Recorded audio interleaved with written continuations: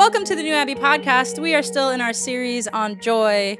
Today's conversation is joy, an act of resistance. Before we get started, I have a question for you all, and that is, what is the best and the worst thing that happened to you this week? Enjoy.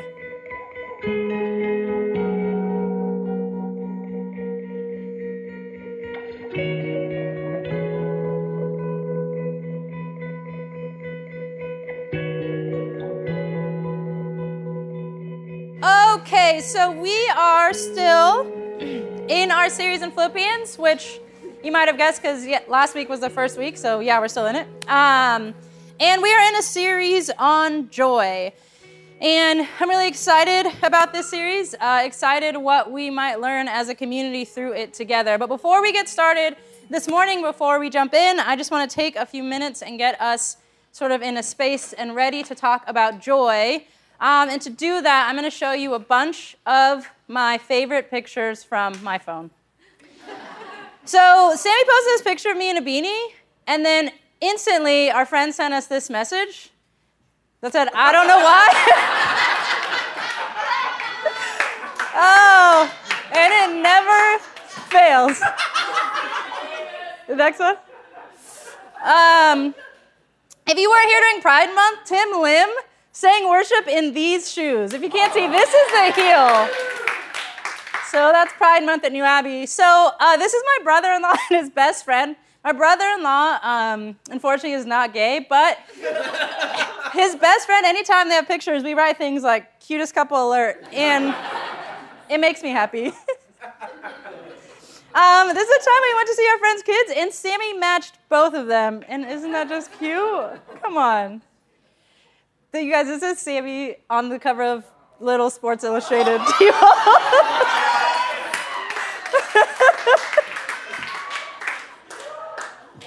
That's just a bulldog we saw somewhere. This is my dog when he got a new toy. Just handsome and happy. Okay, we went to Mark's and Paul's house the other day, and they had drinks, like, ready for us. Imagine walking up to drinks. We don't deserve them. This is Caden painting our new space, if that doesn't bring you joy. I keep in my phone a cast of the Mighty Ducks 2. Goldberg, if Goldberg the goalie doesn't bring you joy, I don't know what can. We went to Mexico City this week, and through an unfortunate case of language barrier, ended up ordering this giant whole fried fish. And it just made me happy. I got an Uber a little bit ago, and we asked our Uber driver what he did. He said, I'm also a balloonist. And we said, prove it. No way. And he did that while driving, people, while driving. He made that. I know. So Corey and I went on a staff retreat a year and a half ago when it was just me and Corey on staff, so it was just us. And we went to this bar where you write like on $1 and pin it up. And Corey was so excited to put a New Abbey dollar on there, and then just misjudged the spacing. It's New Ab. And that $1's in my wallet, and I'm never going to get rid of it. New Ab. It's my mom meeting her favorite internet gay, Kevin Garcia. I know, she's never been happier. It's just a purse I saw that I like. Yeah. This is Corey after my birthday party. He arrived in full clothes, but he just left with just his boots. Same as robe. Okay, I don't know if you guys have seen this, but every week... Wait, where's Jeff? Yes, every week Augie does this when it's time for communion, just sits down at the table like a table, and it is the most adorable thing. So look out for that this week. This is Sammy and my dad immediately after our wedding, and this picture just brings me so much joy. Okay, so,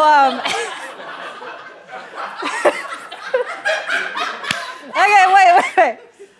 So Ipa and Sabrina got married, and Corey wasn't able to come to their wedding, and so after the wedding, they were like, let's FaceTime Corey. So we FaceTime Corey, and this is immediately what shows up. I cropped it. Yeah.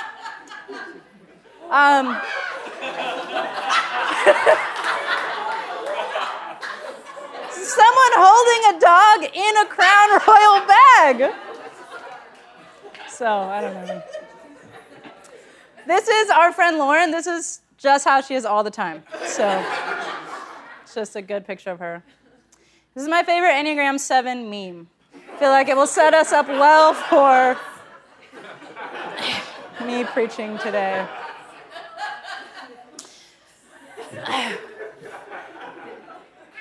So with that, I feel like we're ready to talk about joy. We are in the book of Philippians chapter 1, verse 12. So it's like this. Now I want you to know, brothers and sisters, that what has happened to me has actually served to advance the gospel. As a result, it has become clear through the whole palace guard, and to everyone else that I am in chains for Christ. And because of my chains, most of the brothers and sisters have become confident in the Lord and dare all the more to proclaim the gospel without fear. It is true that some preach Christ out of envy and rivalry, but others out of goodwill. The latter do so out of love, knowing that I am put here for the defense of the gospel. The former preach Christ out of selfish ambition, not sincerely, supposing that they can stir up trouble for me while I am in chains.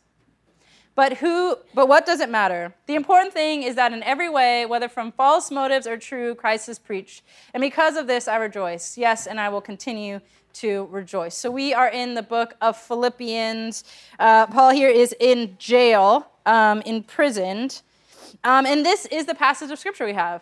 And what's beautiful about this passage of Scripture is it's essentially saying, when I thought the story of good news was going to stop because of my own suffering, the story actually kept going and went further than ever. And if that doesn't sound like something we can all relate to, right, then maybe it's just me. So I want to talk about, we talked about a lot about good news and what the good news actually is, right? This good news of the gospel that everyone has a place, that everyone belongs, that everyone has value. And in this series, we're going to be talking about the fact, excuse me, wow, it's just so much laughing, that everyone has an opportunity for joy, but that might look different than we think. So I wanted to demystify something up front and tell you where we're going this morning. And I want to arrive at a point where we understand that joy is not a destination. That sounds like something you saw on Pinterest, but it's just, I'm going with it, okay? It's a journey, not a destination. But joy is not a destination. Joy is not an arrival. Joy is not somewhere we get and then we get to stay there forever. And the reason I'm saying that is because I grew up sort of understanding joy in that way. That once you have it, once you find it, you have it forever. The joy of the Lord is going to be my strength, and I'm never going to let this joy go, and I have arrived at joy. But maybe joy is not so much of a destination as it is something that is there when we need it, right? Joy essentially is the sword of Gryffindor. I had to. But we have a lot of this messaging that tells us that joy is our destination, right? So go with me if this sounds at all familiar. Please join in. I've got the joy, joy, joy, joy down in my heart. Where? Down in my heart. Where? Down in my heart. I've got the joy, joy, joy, joy down in my heart. Down in my heart to stay. And if we you can sit on a spike. Literally, we do not have the time to unpack the second verse of that song. We were singing it literally last night at Mark Paul's house. And they're like, if the devil doesn't like it, he can sit on a spike. And I was like, was that what we were singing as children? Okay. So we're just going to focus on the first part of the song. I'll let Corey unpack the next part. But we've got this messaging that says, when joy comes to me, it will stay forever. And that is my dream sermon. But it's unfortunately not my actual reality, right? And part of this verse actually points at one of my biggest fears in life, that if suffering comes, if sadness comes, then joy will be done. Then good news will be no more. Then there will be no more spreading of that story.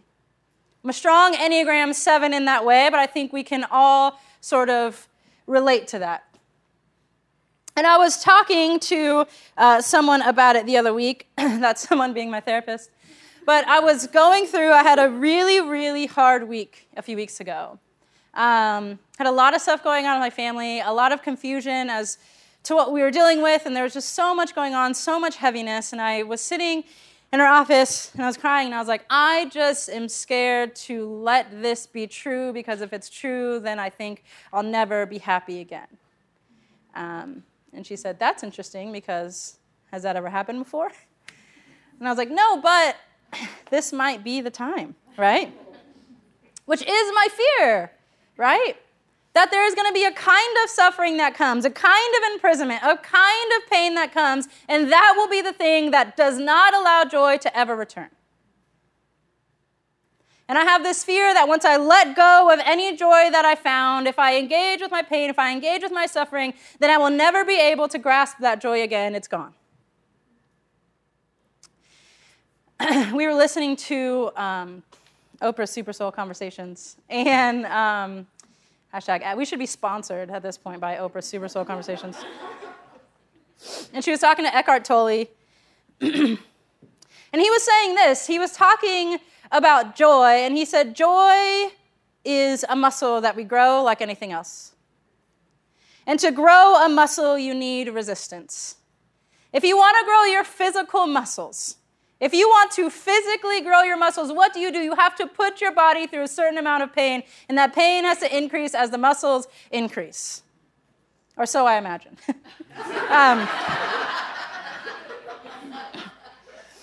But if you want to build that, you need resistance. And joy is the same way. Jess's story was so beautiful this morning.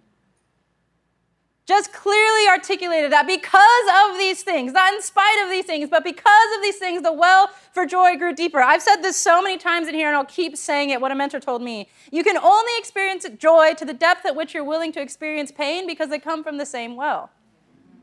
And so sometimes in our life, it looks like taking the lid off the whole thing. And we deepen all of it. There's, Sammy and I were traveling this week, and we are so behind on this, but I guess someone made a song for each Enneagram number. Did you guys know this? Yeah. Like, did you know it a long time ago? We just found out. So someone's like, you got to listen to the song for your Enneagram number. And so we listen, and Sammy listens to the 9 song, and she's like literally really crying at the airport. Like, it's okay. And so I listened to the 7 song, and there is this one part that absolutely gutted me, but feels like part of our sermon today. The lyric goes like this. How wonderful to see a smile on your face. It costs farewell tears for a welcome home parade. A secret handshake between me and my one life. I'll find the silver lining no matter what the price. Here's a reality that I don't want to be true in life, is that it costs farewell tears for a welcome home parade. You want the thing, you want the goodbye, you want the reunion, then you got to have the separation, right? Or to put it in Christ terms, you want the resurrection, you need what? The crucifixion. This last part that says, I'll find the silver lining no matter what the price, absolutely gutted me, because that's what it feels like sometimes looking for joy, is it's actually hard freaking work. You have to choose it. There is a moment where you are experiencing tension, and lightness will come your way, and you have to decide whether or not you are going to allow that lightness to take root. Does anyone remember being so sad that you thought you would never be happy again? And do you remember your first laugh after that? It's like guttural, right? I'll never forget. I will literally never forget this moment. My grandmother passed away. It will be 12 years ago. And my grandmother was the matriarch of our entire family unit. My mom is one of 10. And so big Mexican family, perfect grandma. For some reason, Mexican grandmas, I don't know why, but they just start shrinking. So she was so perfect. And and when she passed away, we were just all, I remember at that point in my life thinking, I did not know you could be this sad. And we were at her funeral, and they are lowering the casket in the ground. And we're just, you can imagine, right? And one of my cousins at the time was about 3. And 3-year-olds, they don't really know what's going on, right? This is just they're in a park, basically, right? And so, of course, his parents are doing what we're all doing. We're mourning. And so they weren't necessarily keeping track of him. And so as the coffin's going down, he runs up with like a toy truck and just Michael Jordans it in. And you just hear it like, do. And it's like, I mean, there's probably 50 of us there in that moment who we have options. Do we let that lightness in? Or do we just pretend like that never happened and continue on? Right? And we all burst. You can't not, right? And it had such deep laughter. Even when I think about that moment, I'm just like, that was literally the wildest thing that has ever happened. Like, at the moment, literally, of the deepest pain came, like, one of the deepest laughs I've ever had. Just to, like, see him, like, I mean, it's like, and, like, slow motion, all of us were like. And the great thing about letting joy and letting lightness into moments like that is I don't want to tell you that just look on the bright side or to demystify or to say that's how you get over pain, because right after that, we went back to mourning. But that moment of joy gave us a lightness that we needed to experience the mourning in a different way than we were before. And that's where maturity comes in, because sometimes it's really hard to let that lightness in. Sammy and I, this has happened to us multiple times, where we have been in an argument, okay, a serious discussion of sorts. One time in particular, like, we were both, like, crying, and our dog just let one rip. Like, clear a room. And we're just sitting there like, I'm mad, she's mad, because whatever we're arguing about. And you're like, do we acknowledge that our dog literally just farted in our faces, or are we just going to keep arguing like nothing happened, right? And at that moment, you know that tension. Like, everyone in this room knows that tension. When you are angry or you are frustrated or you are sad and something happens that has the ability to bring lightness and you resist it. Like, at first, I'm telling a serious story about smelling a fart, but at the first moment where I, like, smelled it, I was like, yeah, but I'm going to ignore it because I want to get my point across, you know? Like, I've become comfortable in these mad feelings. I've become comfortable in these frustrated feelings. I'm comfortable with these sad feelings. I'm comfortable with this pain. I'm comfortable in this cell. I'm comfortable with this imprisonment. So I don't want to let that lightness in because I've made a home here. And the reality is that it takes some maturity. Sometimes it takes a fight. It takes strength. It takes letting that lightness in is sort of work. And it doesn't sound like joy should be the kind of thing that is work, but sometimes it is. Joy as work is the kind of thing that says, yes, I am in prison, but even in prison, I can see that the story is advancing. I'm going to let the lightness of that sink in, and that doesn't change the reality that I'm in suffering. That doesn't change the reality that we need to go back and circle back to that conversation, but it's going to feel different now that we allowed that lightness in. There's something so special and sacred to me about joy, because I love it, I crave it, it's what I want, it's what I look for at every turn. It's been the hardest lesson in my life to understand that the story and the joy deepens through resistance, through pain. And if that's where you find yourself this morning, whether you're experiencing the lightness of joy or you're experiencing the heaviness of pain, know that they both work towards the same end. The story of the good news is still going. Like I said in the beginning, this whole passage, this whole experience is talking about a time when you thought you were so sad that you would never feel joy again. Or a time where you thought where the story was so done that it wouldn't advance again. And yet here we are with stories still being told and opportunities for lightness. This does not minimize pain. This does not say that once you find joy, you will never experience suffering again. Once you find joy, the place that you found it will always be once you found joy. Once you find joy, it will never slip through your hands. No, that's not true. But we have opportunities to allow lightness in to our pain, into our life, and into our suffering, and that takes a certain amount of work. There's this artist who wrote these words that have been haunting me recently. She says, "What if the darkness is not the darkness of the tomb, but the darkness of the womb? What if sometimes the things that we're experiencing aren't making the story end? What if they're building the story to keep going? What if our experiences of pain are opening up experiences for massive amounts of joy?"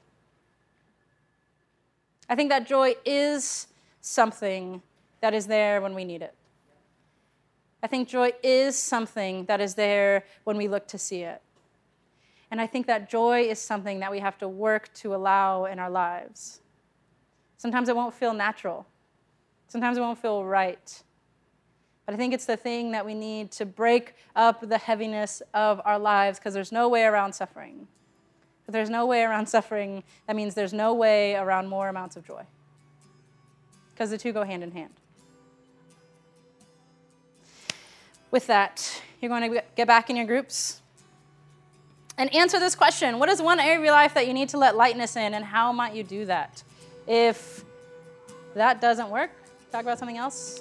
Enjoy.